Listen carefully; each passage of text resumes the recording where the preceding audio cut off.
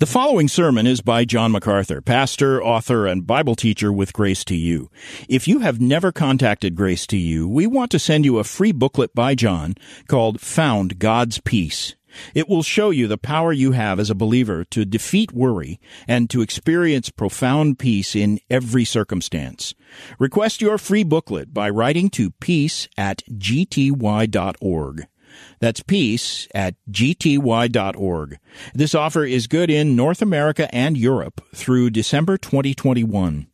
And now, unleashing God's truth, one verse at a time, here's Grace to You Bible teacher John MacArthur. Ephesians chapter 1 is the text that we're looking at.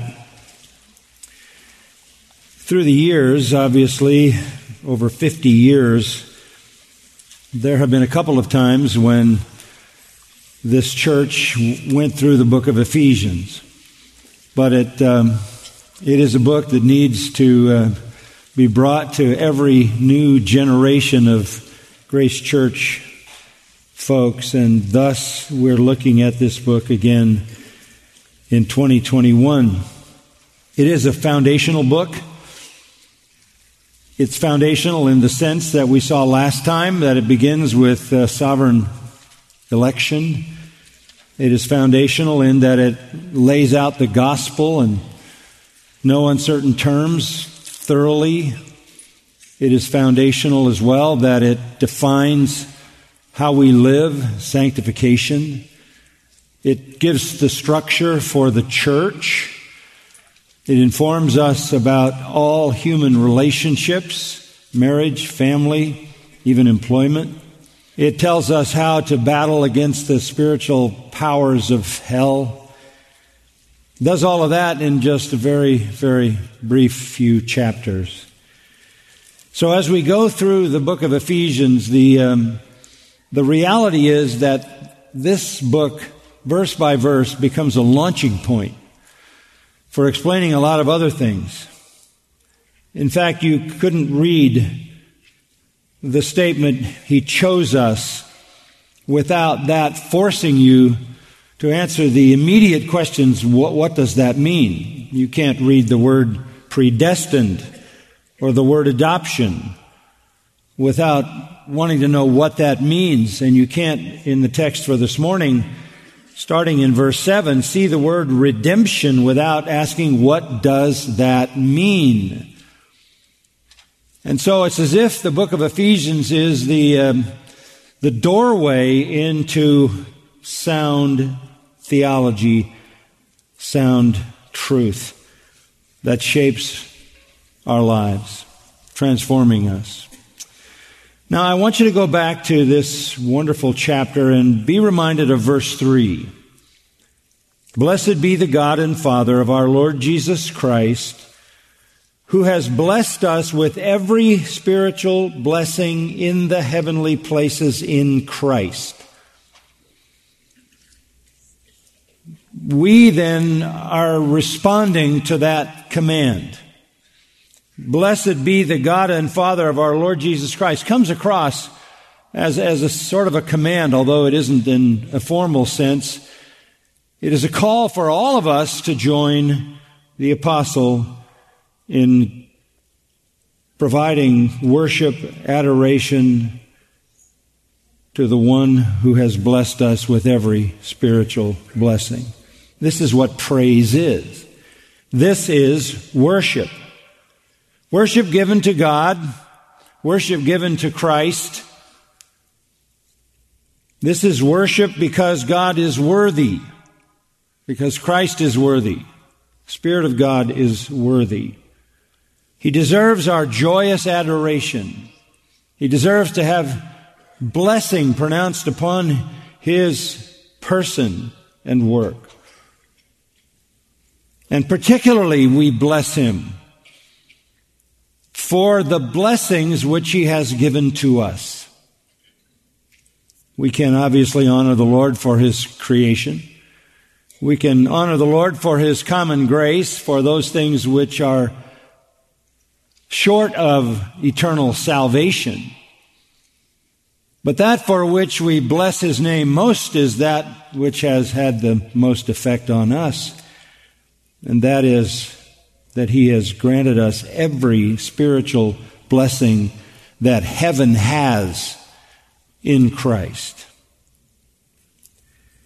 Blessing is a familiar word to us, and there are two words in the Greek language that are translated blessing. One is makarios.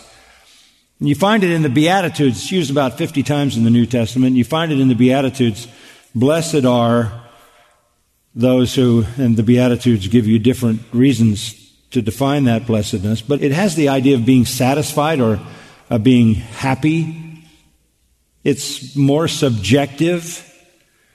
The other word is eulogeo, and that is the word used here, and it means essentially to endow with an ability, to make someone worthy. The first one is subjective, to be happy and satisfied. This is objective. The first one talks about a kind of blessedness which we experience. This second word, eulogeo, defines a kind of blessing that we receive from God. He blesses us, and therefore we become blessed. God is blessing us with all the blessings that heaven can unload on a sinner through the gospel of Jesus Christ. God is worthy of our blessing Him. We're not worthy of Him blessing us, right? Luke 17:10 says, we are unworthy slaves. Acts 13:46, judge yourselves unworthy of eternal life. We do not deserve all spiritual blessings in the heavenlies in Christ. And yet He blesses us with all those spiritual blessings so that in turn we can bless His name. Worship is our response to such inexhaustible and eternal blessing. From birth, we are actually cursed. We're cursed as to our fallen nature, and we're cursed as to our sinful behavior. How is it then that we move from the category of the cursed into the category of the blessed? How is it that we move from the category of the cursed into the category of the blessed without it having anything to do with our worthiness? Why is it that God blesses us? How is it that God blesses us so that we can bless Him who is worthy? He does it because of grace. And we remember, don't we, down in verse 6, His blessing to us, starting with election, as we saw last week, is to the praise of the glory of His grace, which He freely bestowed on us. We didn't earn it, we couldn't earn it.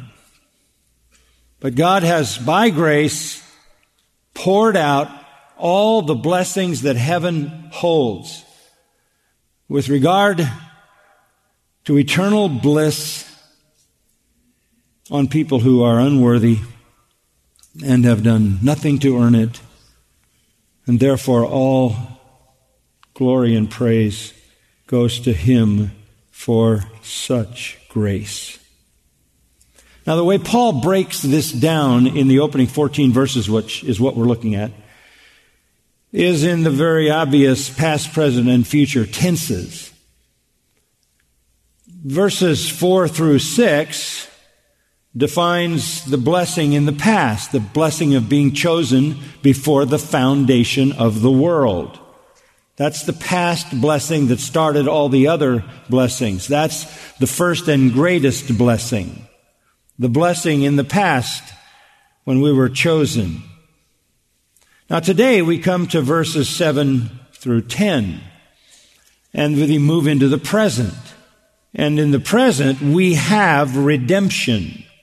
This is the second blessing. Sometimes you hear people talk about the second blessing. This is the true second blessing. The first blessing from heaven was divine sovereign election. We were chosen by God for salvation and eternal glory before the foundation of the world. The second blessing is redemption. Let me read these verses to you, 7 to 10. In Him we have redemption, through His blood, the forgiveness of our trespasses according to the riches of His grace. Again, it's grace that provided election, and it's grace that provides redemption, which He lavished on us in all wisdom and insight. He made known to us the mystery of His will, according to His kind intention which He purposed in Him, with a view to an administration suitable to the fullness of the times, that is, the summing up of all things in Christ, things in the heavens and things on the earth, in Him. There is so much there. So much. Just the fact that verse 10 says, summing up of all things in Christ. That is vast. That is almost incomprehensible. Summing up all things in Christ. But that's the nature of these truths in the opening chapter of Ephesians. The first one, the doctrine of election, you remember last week, took us all over the Bible to demonstrate the fact that this is consistent with how God works, and God is God, and that's what defines God as God. He's in charge. He makes the choices. Redemption is equally a vastly revealed truth on the pages of Holy Scripture. As we'll see this morning in verses 7 to 10, and then verses 11 to 14, which end this opening section, looks to the future, glorification. So categorically, salvation blessings come in three tenses: in the past, election in the present, redemption in the future, glorification. Those three sum up everything, and everything is summed up in Christ. So when we talk about being blessed with spiritual blessings, we're sweeping from eternity to eternity through time. Our blessings are that vast, that comprehensive. And that is all the blessings there can possibly be. All that is truly spiritual, righteously so. All that is truly heavenly. All that can possibly be granted by God from eternity to eternity, passing through time, is given to us in Christ. So when you say that you are in Christ or you're a Christian, this is not some part of your life. This is your existence. This is the most defining thing about you. And if it is not the most defining thing about you, then there's reason to think that you may think you're a Christian, but not be one. Now, Paul is not focusing on the subjective of being happy and satisfied like the Beatitudes say. He's focusing on the objective, not what we experience, but what God has endowed us with to make our lives everything God wants them to be. These are endowments. These are gifts from heaven that lead to our ultimate glory and the eternal fulfillment of God's plan. If you are a believer, you're in the middle portion of this eternity to eternity work of God. You are in the process of experiencing redemption, which will lead to glorification. We have been chosen, and then we have, verse 7, redemption. Now let me talk about redemption, starting at a rather broad level. All religions exist for the purpose of some kind of redemption. All religions. That is the selling point of religion. Religion assumes that you're afraid of some deity.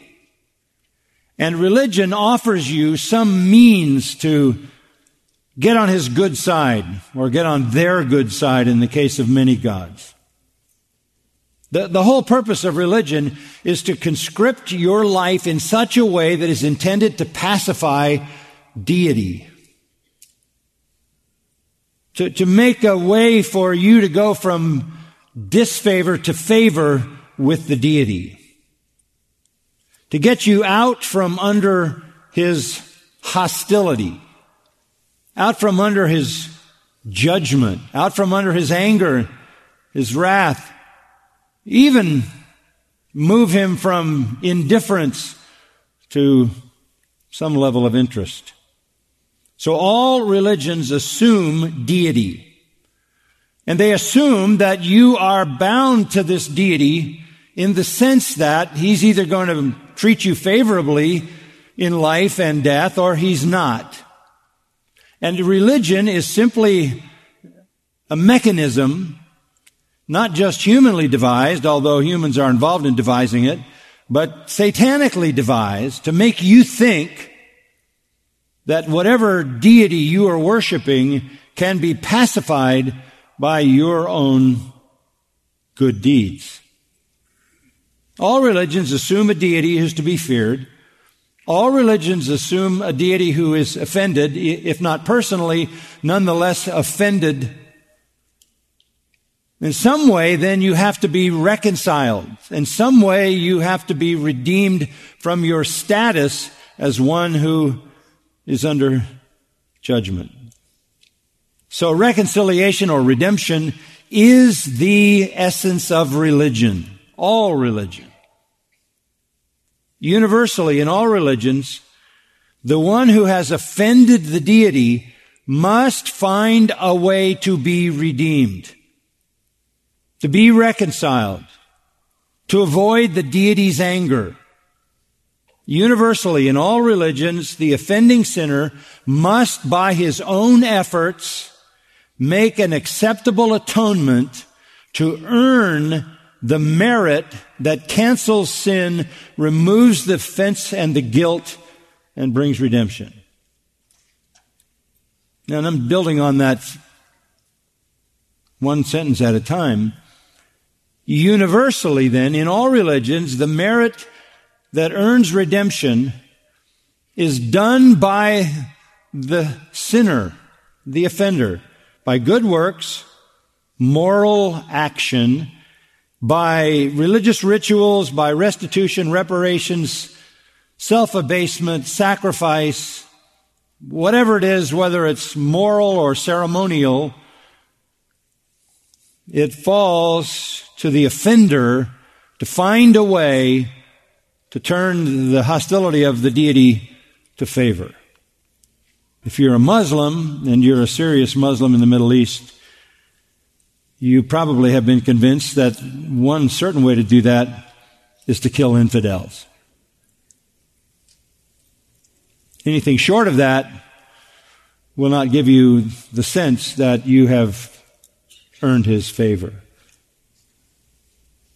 That's how all the religions of the world are basically structured. You can change the names, but that's how they're structured. Christianity, on the other hand, the only true religion from the only true God, says this: the sinner can do nothing to redeem himself. The sinner can do nothing to change his status. The sinner can do nothing to move him from the anger and wrath and judgment of God into the favor of God. No matter what he does, even his righteousness, says Isaiah, is filthy rags. And furthermore, Jesus affirmed the inability of the offender to change his status because he said the standard is perfection. Jesus said in the Sermon on the Mount, "Be perfect as your Father in heaven is perfect." You want to change your status with the true God? Be perfect. Well, that's not possible. No amount of good deeds, no amount of good works, no amount of moral action, no amount of religious rituals, restitution, reparation, sacrifice, self-humiliation, none of it or all of it combined together can provide merit that earns you favor with God. Reality is, go back in history to the Reformation, that is what caused Martin Luther to go back to the Word of God and find that salvation was by grace through faith, because he was tortured by his inability to satisfy his own soul and quiet his own conscience, and he realized that he could do nothing to change his wretchedness before God. God's standard of perfect righteousness and man's total unrighteousness eliminates any possibility of redemption by merit. Just for a glimpse of that, look at chapter 2 of Ephesians.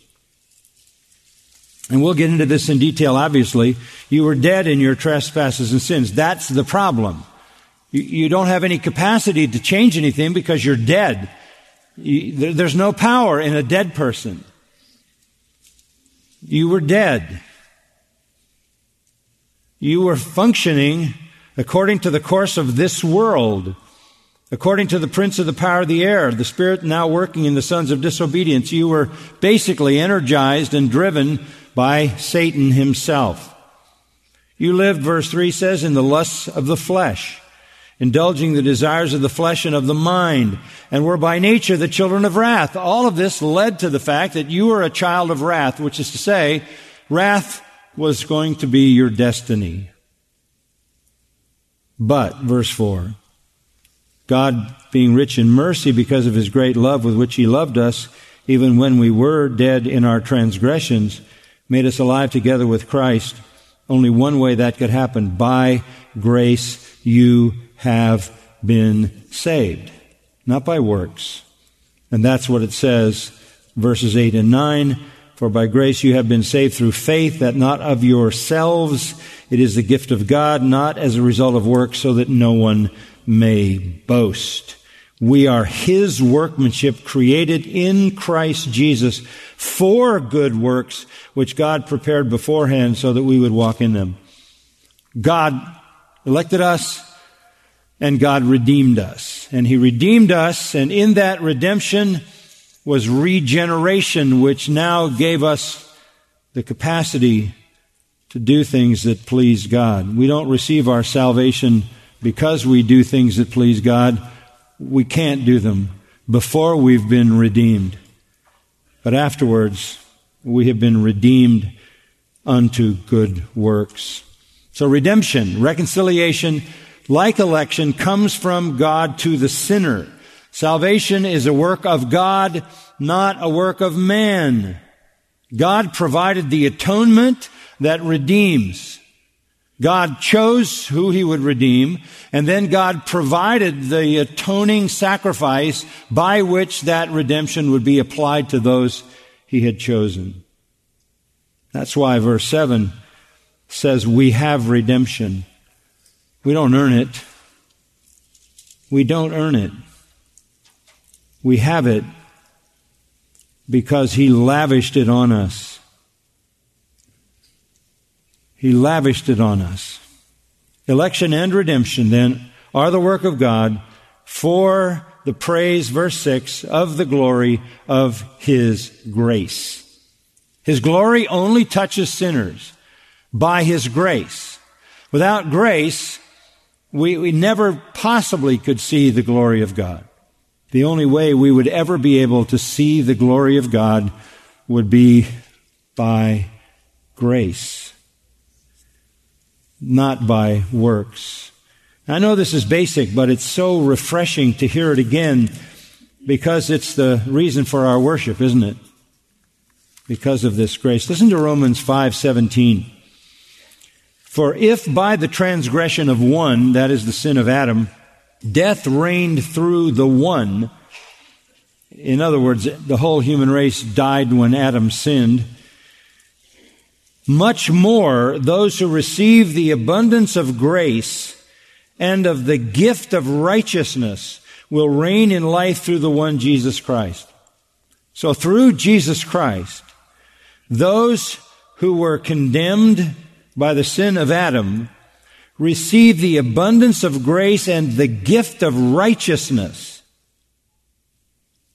In the next verse he says, so then as through one, Adam, and his transgression, there resulted condemnation to all men, even so through one act of righteousness, that is the act of righteousness done by the Lord Jesus Christ Himself, there resulted justification of life to all men. That's a staggering statement. And we know the impact that one man can have on the whole human race. Adam sinned and the whole human race catapulted into corruption. But the other is also true. One righteous life, one righteous sacrifice results in justification of life to all men. Through one man's disobedience, the many were made sinners. Through the obedience of the one, Christ, the many will be made righteous. The law came in so that the transgression would increase. That's all the law can do, is show us our sin. But where sin increased, grace abounded all the more. So that as sin reigned in death, even so grace would reign through righteousness to eternal life through Jesus Christ our Lord. This is unmistakable. Salvation is by grace and not by works. And that grace was made possible by the substitutionary death of Christ, who took our place and received our punishment. So Peter says in 1 Peter 1, verse 18, you were not redeemed with perishable things like silver or gold from your futile or empty way of life inherited from your fathers. You were redeemed rather with precious blood, as of a lamb unblemished and spotless, the blood of Christ. Then in chapter 2 of 1 Peter, verse 24, he bore our sins in his body on the cross so that we might die to sin and live to righteousness. Just to make that point very clear to all of you, false religion demands the sinner earn back a right standing with the deity. That is all false religion. That is why we say there is only one true religion, one true God, one true Savior, and one true gospel. In Hebrews 9:15, He is, that is Christ, the mediator of a new covenant, so that since a death has taken place for the redemption of the transgressions that were committed under the first covenant, those who have been called may receive the promise of the eternal inheritance. The elect will receive glorification, the eternal inheritance, because of the redemption, the death that covered all their transgressions. Eternally, by the way, we will remember this. This is what heaven will be focused on. We are going to be in heaven doing essentially what we did this morning, singing about amazing grace, singing about the salvation given us in Christ. So redemption, then, I'm just trying to give you the big picture, is the work of God by which He Himself offers His Son as a ransom price for sin, which has outraged His holiness.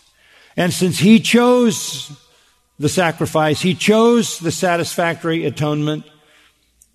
When Christ died, the Father was satisfied, and the payment was made in full, and that payment redeemed all who belong to God.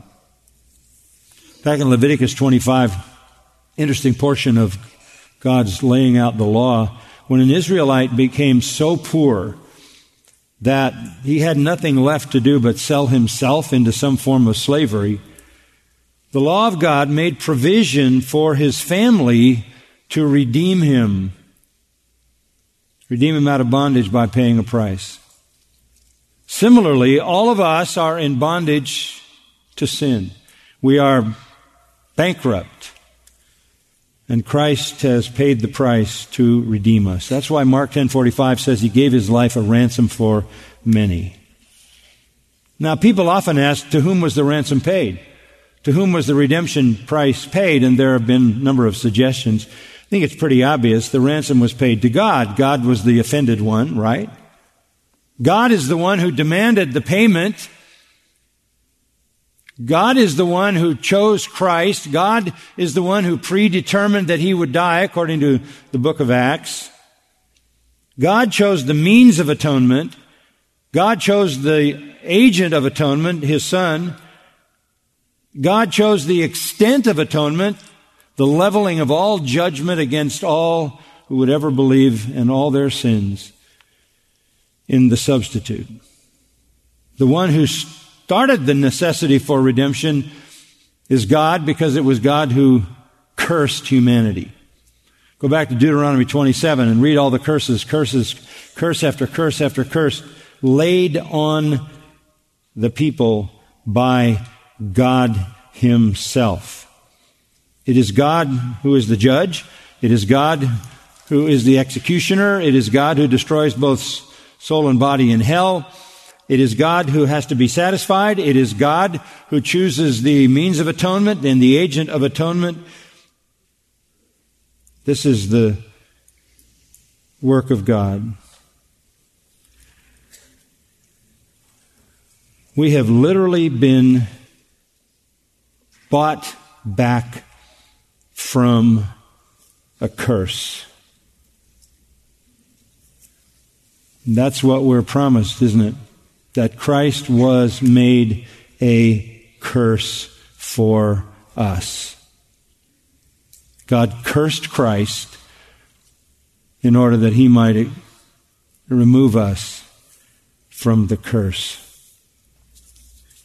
In Colossians chapter 2, many verses coming to my mind, but we read in chapter 2, verse 12, having been buried with Him in baptism, in which you were also raised up with Him through faith in the working of God, who raised Him from the dead, when you were dead in your transgressions and the circumcision of your flesh, He made you alive together with Him, having forgiven us all our transgressions, having canceled out the certificate of debt consisting of decrees against us, which was hostile to us, and He has taken it out of the way, having nailed it to the cross.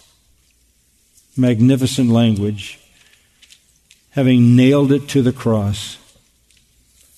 Paul's wonderful words in Galatians 3:10, for as many as are of the works of the law are under a curse. For it is written, and this is from God, right out of Deuteronomy 27, cursed is everyone who doesn't abide by all things written in the book of the law to perform them. You're cursed if you don't keep the law perfectly. Now that no one is justified by the law before God is evident. For the righteous man shall live by faith. If you could be justified by law, you wouldn't have to live by faith to be justified. However, the law is not of faith. On the contrary, he who practices them shall live by them. Christ redeemed us from the curse of the law, having become a curse for us. For it is written, cursed is everyone who hangs on a tree. Christ became the curse for us. Our condition is so profound that in John 8:34 we are identified as slave of sin. Romans 6:17, slaves of sin again. Romans 7:14, in bondage under sin. Romans 8:21, slaves to corruption. And in this condition, we can do nothing to please God. Only God can determine an atonement that is satisfactory. Titus 2:13, looking for the blessed hope and appearing of the glory of our great God and Savior Jesus Christ. Then verse 14, who gave Himself for us to redeem us from every lawless deed and to purify for Himself a people for His own possession, zealous for good works. Christ Jesus gave Himself to redeem us, to pay to the Father the price the Father required, to redeem us from every lawless deed, every sin, and purify for Himself a people for His own possession. I love that phrase, a people for His own possession. We belong to Him. We were love gifts to the Father given to Him, but we never would have been able to be received by Him if He hadn't paid the price of our redemption. That's absolutely foundational to any understanding of Christianity, any understanding of the gospel. Listen to what it says in Hebrews 2:10. It was fitting for Him, speaking of Christ, for whom are all things and through whom are all things, in bringing many sons to glory, to perfect the author of their salvation through sufferings. For both He who sanctifies and those who are sanctified are all from one Father, for which reason He is not ashamed to call them brethren. So how did we go from being hated by God, the enemies of God, to being the brothers of Christ? How is that possible? It's only possible if someone comes and takes our place. Verse 14 says that Christ partook of flesh and blood, became like us, that through death he might render powerless him who had the power of death, that is the devil, and free those who through fear of death were subject to slavery all their lives. He freed us. He redeemed us. This is repeated many places in the New Testament. I've just given you some samples. So we say the death of Christ was a substitution, and it was. That means he took our place. The death of Christ was a propitiation. That means a satisfaction. It was satisfactory to the Father, and that's why the Father raised him from the dead. It was a reconciliation. It brought us back to the Father as adopted children. It was a redemption. We were bought back from bondage in sin. And it was a domination. I don't hear the word domination used nearly enough in speaking about the death of Christ, but the death of Christ was the domination over all sin, all the forces of evil. It delivered us. Put us in a position where God doesn't account for our sins at all. They were paid for in Christ. So the work of redemption comes to those who were chosen. We saw that last week in John 6 and John 17. The Father gives the elect to the Son. The Son provides the redemption price to receive them and make them his own possession. Just expanding on that a little bit so you're clear, the Old Covenant could only condemn. That's what the law does. It only condemns. And all the blood sacrifices didn't change that. All the blood sacrifices going on throughout the whole history of Israel, all the way up to the death of Christ, could never bring redemption, never bring forgiveness, never bring satisfaction. They couldn't propitiate, they couldn't substitute, they couldn't dominate, they couldn't reconcile, they couldn't redeem, and they couldn't provide adoption. But the new covenant in my blood, as Jesus spoke of it in Luke 22:20, takes away sin. And this is where God's grace is put on display. Father planned our salvation, the Son purchased our salvation, and the Holy Spirit applies our salvation. We are redeemed by grace, confirming our election and our redemption and our glorification. Now let's go back to Ephesians chapter 1 and just look a little closer. Speaking of closer, I better get the clock over there. Ephesians chapter 1. And we've already covered so much, but there's something left that I want to get to. But let me just point out some things. We find here, first of all, the Redeemer. And we'll just with a comment or two. The Redeemer, end of verse 6, in the Beloved, in Him we have redemption. The Redeemer is the Beloved. The Redeemer is Him. The Lord Jesus Christ, the one beloved of the Father, the one of whom the Father said at His baptism and His transfiguration, "This is my beloved Son. This is my beloved Son, whom I'm well pleased. This is my beloved Son. Listen to Him." So the Father's beloved Son, beloved because He was eternally loved, because He's eternally God, because He's eternally perfect. He is the one the Father loves. This is the Redeemer. There is no other Redeemer, only that Redeemer. Who are the redeemed? The Redeemer, we know, is Christ, but who are the redeemed? That's pretty clear. If you just go back to verse 3 and see how many times you see us, the pronoun. Verse 3, verse 4. See how many times you see we, coming all the way down. Again, us, we, us, we. Clearly, this refers to those whom He chose. He chose us. So who are the redeemed? The redeemed are the chosen. Christ actually died. It provided a sacrifice, a substitutionary atonement, a true atonement, a real atonement, an accomplished atonement for the elect. 1 Corinthians 3, 21 to 23 says, all things belong to you, things present, things to come, all things belong to you, and you belong to Christ, and Christ belongs to God. You're the redeemed. So election to adoption to redemption.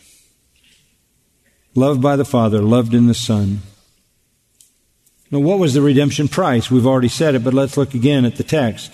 Through His blood. Through His blood, simply referring to His death. I won't take time to explore that. It's obvious. Hebrews 9:22, without the shedding of blood, there is no forgiveness.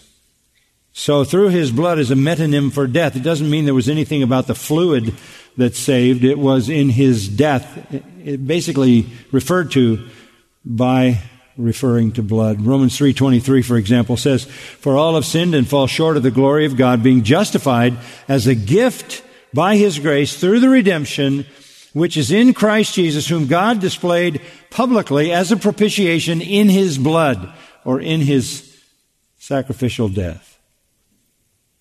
The Redeemer is the beloved. The redeemed are the elect. And the means of redemption is the sacrifice of Christ. So through His death, the Son purchased the redemption of God's elect to bring them to holiness, to sonship, and to His presence forever, so that they would be God's own possession, which is used down in verse 14. Now I want to talk for just a few moments about the redemptive results. The redemptive results. Verse 7 again, the forgiveness of our trespasses. Okay, we know about that. We've talked a lot about that. Jesus at the Last Supper, Matthew 26:28, when He was going to show them to commit their regular attention to the cross by the cup and the bread, said about the cup, this is my blood of the covenant, which is poured out for many for the forgiveness of sins. So we know that that's the first great reality. The Old Testament even speaks of God's forgiveness. Psalm 103 says He forgives as far as the east is from the west. Isaiah 44 says He forgives so that sin is obliterated as if it was hidden in a thick cloud or heavy mist. Jeremiah 31 says God remembers your sins no more. Micah 7 says it's cast into the depths of the sea. God's forgiveness is complete and full forgiveness. Acts 13:38 and 39. Through Him forgiveness of sins is proclaimed to you, and that in Him everyone who believes is justified from all things which you could not be justified from through the law of Moses. You can't be right with God by works. But as Ephesians 4:32 says, God in Christ has forgiven you. Romans 8:1, there's therefore now no condemnation from God to those who are in Christ. Just a reminder that it's unpopular, for sure, maybe the most unpopular thing of all in this world, unpopular and unacceptable to tell people that they are condemned sinners on their way to eternal hell, unless they turn to Christ in repentance and faith to receive God's forgiveness. You would think that would be a wonderful message unless you realize that sinners protect their sense of goodness and don't like to admit their true condition. But we can't receive the gift of salvation if we don't understand how desperately we need it. The love of God then causes us to be chosen. The love of Christ then causes us to be redeemed by His sacrifice. All of this, go back to verse 7, according to the riches of His grace. As we read a moment ago in Romans 5:20, where sin abounded, grace did much more abound. This is rich grace which according to verse 8, He lavished on us. He lavished it. Acts 4 calls it great grace. 2 Corinthians 4 talks about it as a spreading grace. But there's a second benefit, and this is how I want to wrap this up. And this should be obvious, but not only have we received the forgiveness of our trespasses according to the riches of His grace which He lavished on us, but in all wisdom and insight, verse 8, and then verse 9, He made known to us the mystery of His will according to His kind intention which He purposed in Him with a view to an administration suitable to the fullness of the times, that is the summing up of all things in Christ, things in the heavens and things on the earth in Him. What is that? Well, it's pretty obvious. It starts with, here's a second benefit. He lavished on us not only forgiveness of sin, but verse 8, all wisdom and insight. All wisdom and insight. These go together because we really wouldn't be able to receive the forgiveness of sins if we didn't have the wisdom and insight into the revelation of God that reveals to us the truth of the saving gospel. The forgiveness of sins is only available to those who understand that that is what the Scripture offers. That is the gospel. In chapter 3, verse 8 of Ephesians, Paul says, to me, the very least of all saints, this grace was given to preach to the Gentiles the unfathomable riches of Christ and to bring to light what is the administration of the mystery which for ages has been hidden in God who created all things, so that the manifold wisdom of God might now be made known through the church to the rulers and the authorities in heavenly places. Paul says, look, God gave me the message of the unfathomable riches of Christ so that they could be brought to light, so that the manifest wisdom, manifold wisdom of God might be known in the church and through the church. So there's simply this simple idea. God gave a revelation to Paul, and Paul passed that revelation on, and it was received by those who had been given the capacity to understand it. The natural man understands not the things of God, Paul says to the Corinthians, but redemption granted to you and to me all wisdom and insight. That is a very unqualified statement. All wisdom and insight. You remember back in Matthew 11:25, Jesus talking to His disciples, none of whom were part of the religious elite, and He said to them, to the Father with regard to them, I praise you, Father, Lord of heaven and earth, that you have hidden these things from the wise and the intelligent, and you revealed them unto babes. Divine revelation doesn't come to those who are intelligent. Paul says in 1 Corinthians chapter 1 that the wise have no access to divine truth. But we do. What is mystery to everyone else is clear to us. Listen to 1 Corinthians 2:6. We do speak wisdom among those who are mature. A wisdom, however, not of this age, nor of the rulers of this age who are passing away. But we speak God's wisdom in a mystery. It's still a mystery to them. The hidden wisdom which God predestined before the ages to our glory. The wisdom which none of the rulers of this age has understood. Nobody gets it. But God revealed it to us through His Spirit. 1 John says we have an anointing from God, teaches us all things. So we are not only blessed to have the forgiveness of sins, but to go along with that, we have the ability to understand all wisdom and all insight into divine revelation. That's why Paul says in 1 Corinthians 1:30, Christ has become to us wisdom from God. We know Christ, and in Him all the treasures of wisdom and knowledge are hidden from the world, but revealed to us. God has blessed us with every spiritual blessing, chosen us, adopted us, redeemed us, lavished us with the forgiveness. And now we have been given wisdom and insight to grasp and believe the full story of the gospel and all that has been revealed from heaven in Holy Scripture. Not only do we have the knowledge, deep knowledge of the saving gospel, but there's more. Look at verses 9 and 10 just for a moment. He made known to us the mystery of His will according to His kind intention, which He purposed in Him with a view to the administration suitable to the fullness of the times, that is, summing up of all things in Christ, things in the heavens and things in the earth, in Him. You know what that is? That's the future. He's made known to us the mystery of His will. In Matthew 13:11, Jesus said to His disciples, "For you have been given to know the mysteries of the kingdom of heaven." Paul says in 1 Corinthians 4:1, we are stewards of the mysteries of God. Paul talks to Timothy about the mystery of the faith.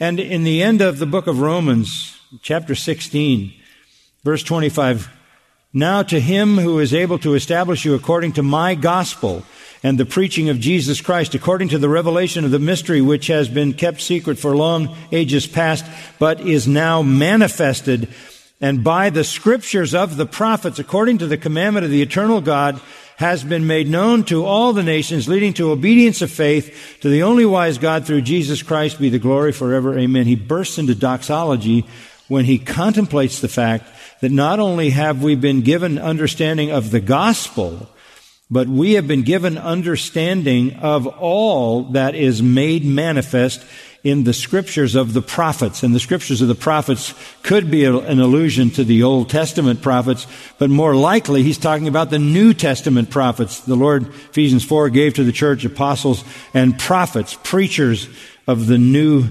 Testament, the mystery. This would embrace, if you go back to Ephesians 1, this is very important. This would embrace the end. The end. How do you know that? Because he's referring to the fullness of times, the fullness of the times, the end of everything, the summing up of all things, things that relate to heaven and earth. So, why did we get this revelation about the future? Why do we have this marvelous revelation which we can comprehend about how everything's going to end, about the fullness of times, about the summing up of everything in the heavens and on earth? Why did He give us that? Two reasons, I think. Number one, to honor His Son, so that we might see the true glory of His Son. And secondly, to give us hope. We need it, don't we? The revelation of the end, eschatology, part of the treasures of wisdom and knowledge. The administration suitable to the fullness of time simply means the end of everything, the completion, the consummation of all redemptive history. And what do we know about all redemptive history? It's going to all wrap up in Christ. All of it is going to wrap up in Christ. Colossians 1, verse 15. He is the image of the invisible God, the prototokos, the premier one of all creation. For by Him all things were created, both in the heavens and on earth, visible and invisible, whether thrones or dominions or rulers or authorities, all things have been created through Him and for Him. So He's the beginning of everything. He created everything. He is before all things. In Him all things hold together. He is the one who created everything. He's the one who sustains everything. He is the head of the body of the church. He is the beginning, the firstborn from the dead, so that He Himself will come to have first place in everything. It was the Father's good pleasure for all the fullness to dwell in Him. And then in verse 20, and through Him to reconcile all things to Himself, not just all people, not all the elect, but all things, having made peace through the blood of His cross. Through Him, I say, whether things on earth or things in heaven, everything is going to resolve into Christ. He created it all. He sustains it all. It all finds its resolution in Him. This is where history's going. This is where history's going. Wish I had more time. One more passage, 1 Corinthians 15:22. For as in Adam all die, so in Christ all will be made alive. but each in his own order. Christ the firstfruits, after those who are Christ at his coming. Then comes the end, when he hands over the kingdom to the God and Father, when he has abolished all rule and all authority and all power, for he must reign until he has put all his enemies under his feet. And the last enemy that will be abolished is death. He has put all things in subjection under his feet. And when he says all things are put in subjection, it is evident that he is accepted who put all things in subjection to him. When all things are subjected to him, then the Son himself will also be subjected to the one who subjected all things to him, so that God may be all in all. It's just mind-boggling. Everything resolves in Christ, and when Christ has taken control of absolutely everything, he hands it back to the Father. Salvation is summed up in Christ. Sin and death are gathered up and destroyed in Christ. The Old Testament law is summed up in Christ. The Old Testament prophecies are summed up in Christ. The Old Testament ceremonies are summed up in Christ. The Old Testament kingdom promises and blessings are summed up in Christ. Rule over all angelic beings, whether they are holy or unholy, is summed up in Christ. The future of the material creation is summed up in Christ, who will redo the earth for his millennial kingdom, and then it goes out of existence and he creates a new heaven and a new earth. All judgment is summed up in Christ. All eternal glory is summed up in Christ. Christ is everything. Everything. That is why in verse 15 of Ephesians 1, Paul prays a prayer we're going to look at next time. I pray for you.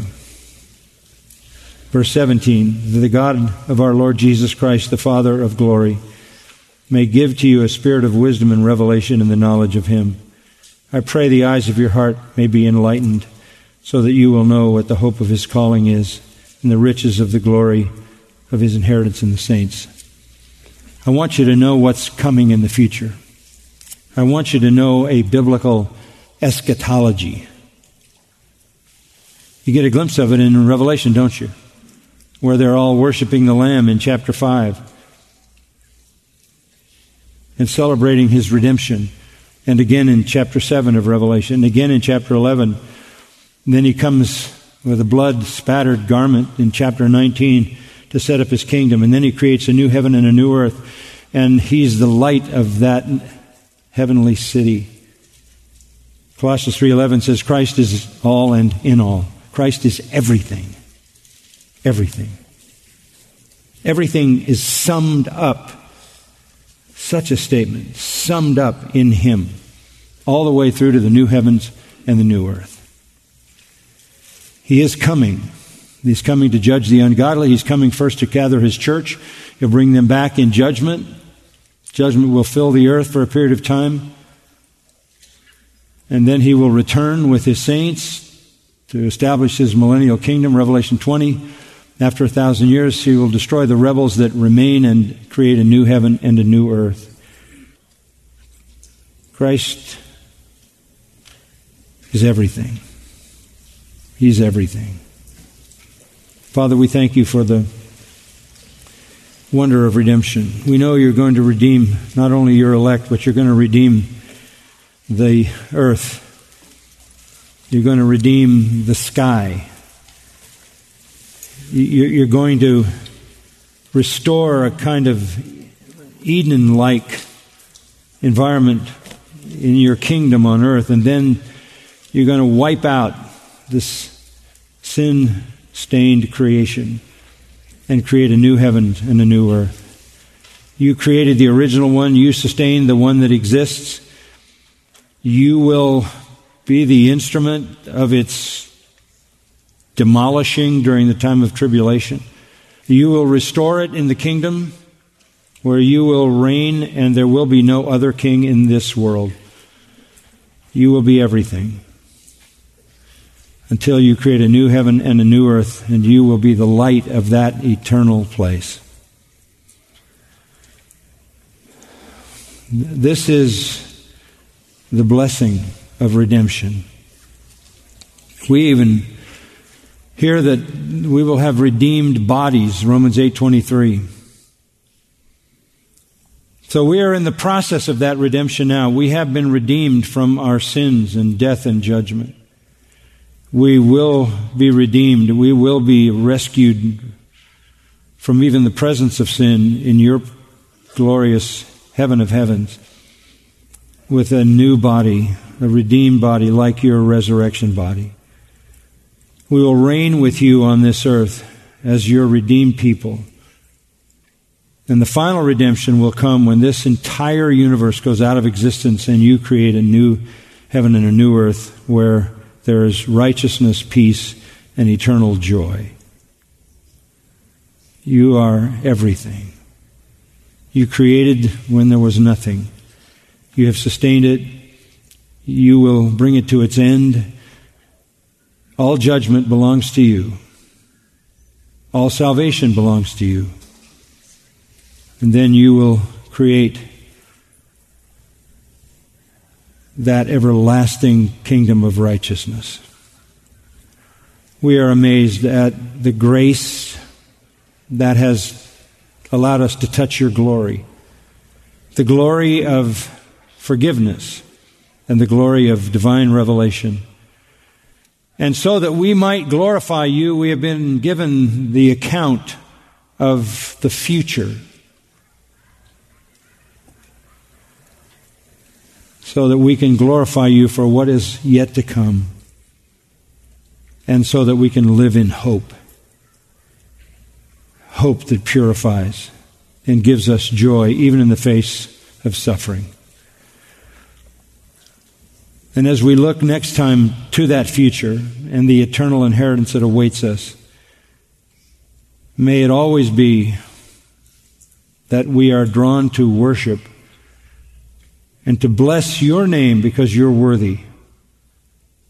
And we're grateful that we who aren't worthy have been so blessed. We ask, Lord, that you would do a work in every heart here that pleases you, fulfills your purpose. In Christ's name, amen. You've been listening to John MacArthur, Bible teacher with Grace to You. For free access to all of John's lessons and a listing of study Bibles and books available for sale, visit Grace to You's website at gty.org. John MacArthur and Grace to You reserve all copyright protection under applicable law. Our copyright policy is available at gty.org, and it includes instructions for and limitations on duplicating this digital file.